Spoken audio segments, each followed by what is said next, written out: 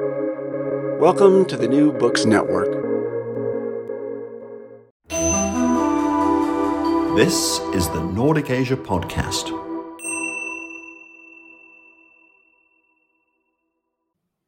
Welcome to the Nordic Asia Podcast, a collaboration sharing expertise on Asia across the Nordic region. My name is Kenneth Bo Nielsen. I'm a social anthropologist based in Oslo and also the coordinator of the Norwegian Network for Asian Studies. I'm here today with Sten Wiedmalm, professor of political science at Uppsala University in Sweden, and also a leading Nordic scholar of Indian democracy and politics.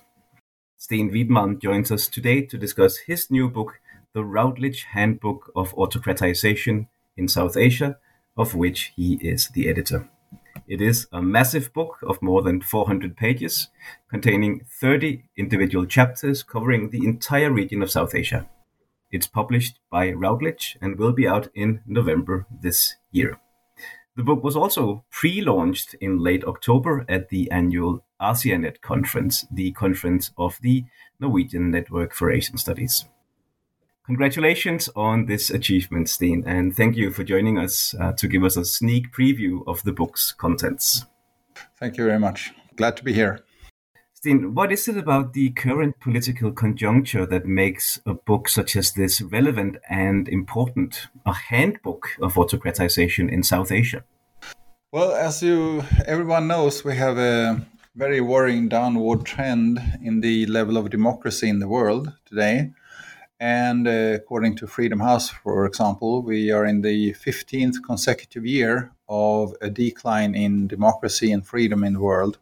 And the democracy project Varieties of Democracy, based in Gothenburg, reached basically the same conclusions. And maybe you saw in the spring here, when the most recent report from Varieties of Democracy was launched, India is not a democracy anymore. And this is such a vast country with such a huge population. So this is a country which it has a heavy impact on what we mean by, when we talk about democracy in South Asia, it's very much India, right? But it's, of course, other countries as well. But when India goes down like this and is on its way to reach levels comparable to those during the emergency in the 1970s, this is very much worth focusing on. We have to try to understand the trajectory here. We have to try to maybe not explain in the extreme positivistic sense, but we have to place this in the context of the world decline of democracy as well. And there are a lot of things going on at the same time there. So what we do here is we will go into the details of this, I know, but from the overall perspective, when India is falling, the rest of the world is falling as well, right? Because it's such an important country. If we zoom in a little bit, could you tell us more about autocratization in the region and how it actually happens? I mean, what are the different strategies that we see different governments using to further autocratic forms of rule? Yes, it is something that needs to be taken apart here to some extent. We have to make sure that we capture what are the specific trends for each of the regions and the sub-regions and the countries themselves. But we can see clear commonalities as well. And these are important to compare to the rest of the world. And here we see that South Asia is in many respects not that different to many other parts of the world where there is a democratic decline.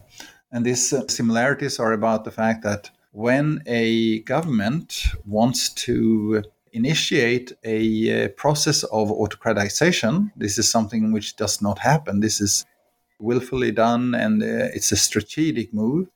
When that is happening, the freedom of the media is one of the first areas to be targeted. The free speech, freedom of the media, freedom of expression, these things are targeted first, and they are targeted first together with civil society actors. But not all civil society actors. That's important to remember here, because civil society is made up of many actors. William Scherer wrote about the decline of the Weimar Republic and the democratic attempt in the 1930s in Germany, right? And he already then noticed, he was a journalist there, and American journalist, and wrote a book, The Rise and Fall of the Third Reich. And he noticed then that many of the parts of civil society that we consider peaceful were incorporated very quickly into this totalitarian state that Nazi Germany then developed into.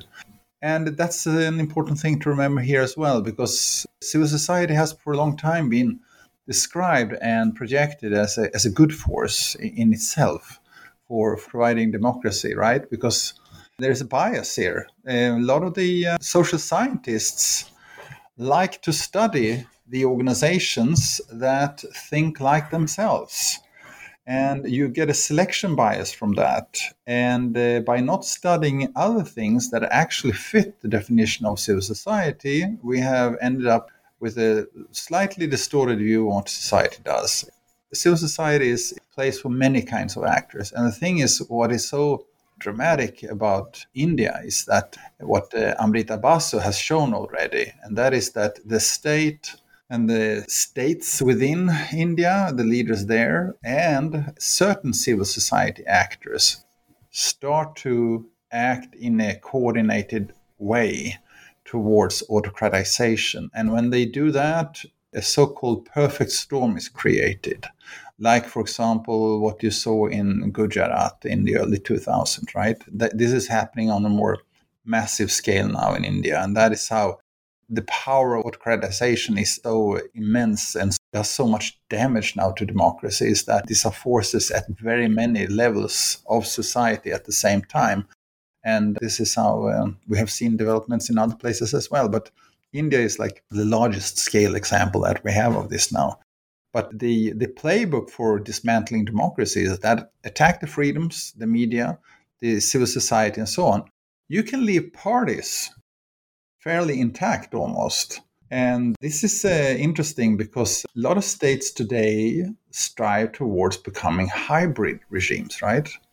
And if you want to have a hybrid regime, because it's convenient to have that, because then you're not branded as an autocracy, right? You keep facades, you keep certain institutions intact, the courts and the parties, and you can allow some media freedom, things like that. Surkov, who was the advisor for Putin when Putin came to power, he designed this and called it managed democracy. So this is done so that in India and South Asia in general too, a lot of regimes there leave some institutions intact which are supposed to work for democracy, and they focus on specific ones with methods that are, designed to, it's scare tactics to a large extent. You select a few examples and make a statement with them, like in India with the Bhima Karagan case, for example, with activists being held in prison without fair trial right now. That's a perfect example of this. You hold them up and make sure that everybody sees how strong the state is, and that if the state wants to, they don't need to have due process and work in institutions for justice. So this is how it works. As the title of the book indicates, you cover in practice the entire region of South Asia. And the book shows also this general move towards autocratic rule across the board, one could say. But I wonder whether this indicates that there exists sort of a shared set of conditions across these countries that together drive this process, or whether we might be dealing with slightly more country-specific causalities with which then happen to converge today. Yes, I want to say that. That's a good point, because there are certain specific patterns within the countries that you should remember. And it's only, actually, the main focus of the book is India and Bangladesh and Pakistan and Sri Lanka. But in the final chapter, we also discuss Nepal and Afghanistan also. So there is a larger cover there. But I think that there are very many different paths here. For example, Bangladesh, for example, it's been very volatile for a long time, right?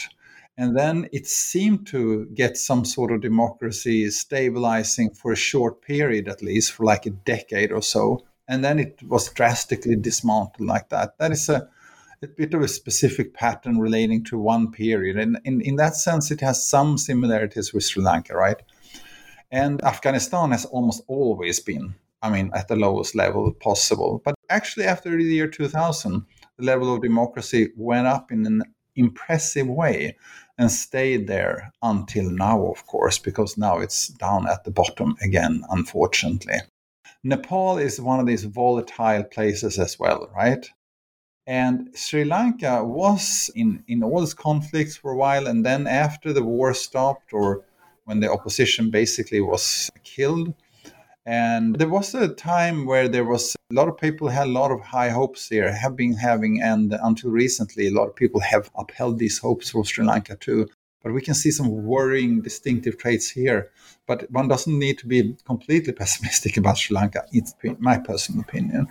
The most drastic case is, I think, India again here, because India managed to stabilize for such a long time, right after independence, right?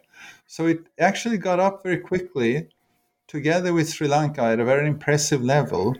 And then almost at the same time, India went into the emergency. Right after that, Sri Lanka had this more drastic decline in its democracy. But India managed to come back. India demonstrated resilience. And it was resilience towards stability. And so then, from the emergency onwards, there have been ups and downs, absolutely, but there have been many ups in the process. And for example, during the 1990s, the Panchayati Raj reforms, impressive, world's largest reform project in the world, aiming at decentralization and bringing more democracy into the country. And it did too. I mean, the results are uneven. Bihar is not performing like Kerala, like everyone knows, of course. But there are so many good examples on how India managed to actually perform better. One of the most significant areas had to do with gender equality also, because a lot of women came into decision-making bodies and so on. So that was very impressive. And there was a decline before 2014 in India, a slight decline in democracy. That is true, but the most rapid decline starts in 2014. If we could dwell a bit more on this case of India, as you say now, I guess also in the popular imagination about South Asia as a whole, I guess it's fair to say that we know that countries such as Pakistan and Bangladesh have this history of military rule that has been far from democratic. We also know that, for example, Sri Lanka and Nepal have a history of more or less autocratic regimes in the past. But as you say now, India was for a long time hailed as the most sustained and most successful experiment in post-colonial democracy, not just in South Asia, but I guess anywhere in the world. Now, as you say, India is increasingly being described as an electoral autocracy, or sometimes as a flawed democracy. What has actually happened in India? Yes, you're right here also. We shouldn't forget to mention Pakistan also, because Pakistan has its own peculiar path as well. And it's the very most, with Bangladesh then also automatically. But India, Pakistan, Bangladesh are important to compare together because they were stuck together. So they constitute a natural experiment, which is fascinating. If one can say that, actually, even though it contains so much tragedies, we can still learn so much in terms of regime development.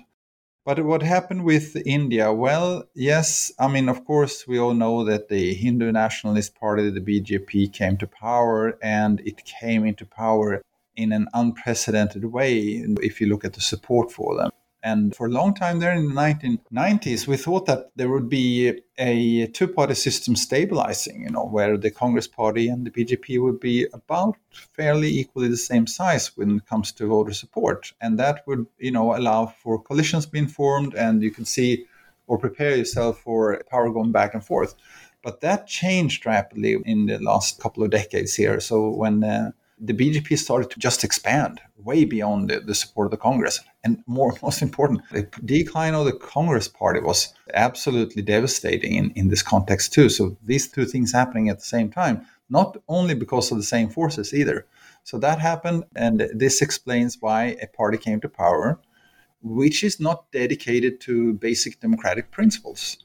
And at the level of the national government, this is manifested by its methods and its views and its way of rewriting the constitution now. So it's becoming more of an ethnic state.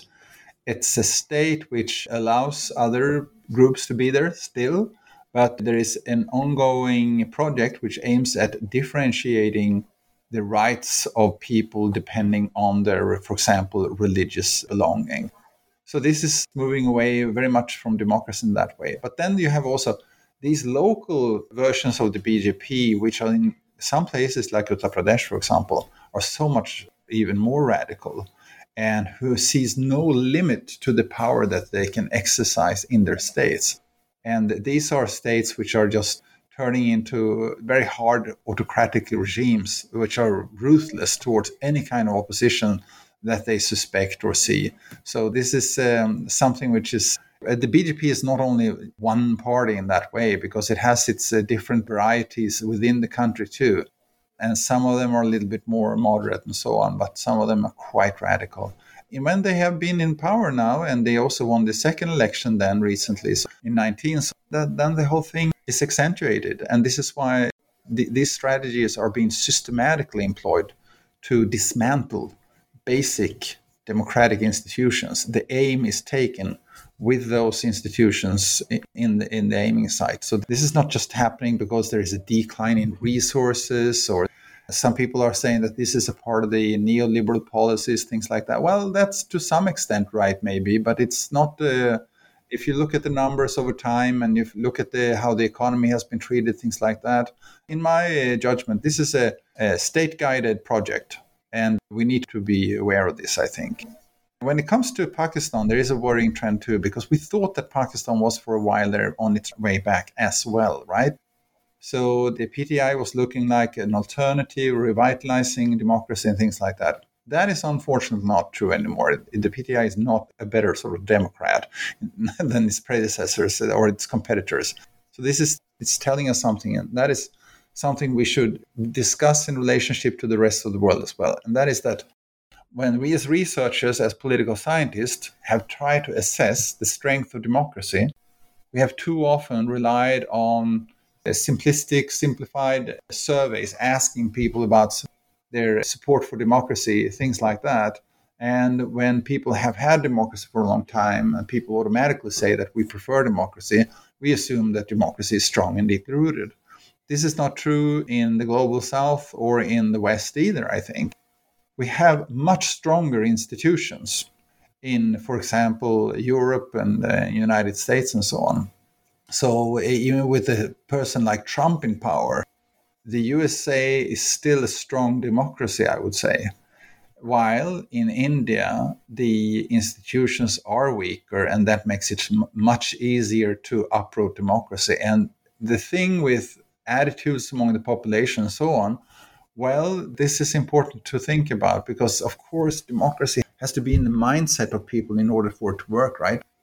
But if you use scare tactics and you take away people's jobs and scare them to take away them, or you do that, and you even threaten editors to burn down their offices and bury their companies that they have had for such a long time, publishing companies and things like that, it's very easy to make people stop talking and scare them into submission. That is what we learn, and we have seen that in so many other places as well. So it's not an India-specific thing or a South Asia-specific thing. This happens in so many places of the world. Interesting. Even though this is a book about South Asia, you also include chapters that analyze the role of China as an actor in South Asia. What role does China play in these more regional processes of autocratization? There's one chapter mainly looking at China, and this is a chapter which Johan wrote, Lagerqvist, and he's not as cynical as I am, because he sees some hopes here that maybe the parts of South Asia can sort of try to move forward in a path they decide for themselves. I think that the way that China is expanding today, and the way that Xi Jinping is looking at democracy as a liability, that creates a lot of worries. The way that China is sending strong signals that Taiwan will be reunited with China. And it's amazing that the media in the West is accepting that term. I mean, when they say reuniting Taiwan, they mean invading Taiwan and taking control of Taiwan. There's nothing else that they're talking about. So Reuniting is a euphemism we should really watch out for here. But that is what's coming. And we see that China is pushing its borders with India in an aggressive way. And here it's important to point out that even though the BJP is not democratic, it doesn't have that kind of expansionistic ideas or agendas at all. India is just trying to protect the borders it has. But as you know, China has many, many claims on Indian territory. And Arunachal Pradesh, McMahon Line, for example, and so on. Things will become worse before it gets better there. I'm absolutely certain about that. And here, of course, the whole Belt and Road initiative comes into play because now Pakistan is working together closely with China and becoming more and more dependent on China. So is Sri Lanka. So is Bangladesh as well. So India is becoming isolated here in the middle. And such an important country being surrounded in this way, there will be conflicts because of this. There are already conflicts because of this. We have seen that in the border areas between India and China, for example. But it affects also the relationship to Pakistan, because Pakistan is a very strong ally. So India is frustrated from this. And when the regime becomes frustrated, it does irrational things. And this tension needs to go away for democracy to come back, I think, because somebody has to back out of this game to give oxygen to the basic democratic institutions that needs to be reinstated. Steen Wiedmalm, thank you for joining us. And once again, congratulations on the Routledge Handbook on Autocratization in South Asia. It will be out in November or December this year, not only as a physical book, but also as an open access book. This means anybody can download the full contents from the publisher's webpage. My name is Kenneth Bo Nielsen, and thank you for joining the Nordic Asia podcast, showcasing Nordic collaboration in studying Asia. You have been listening to the Nordic Asia podcast.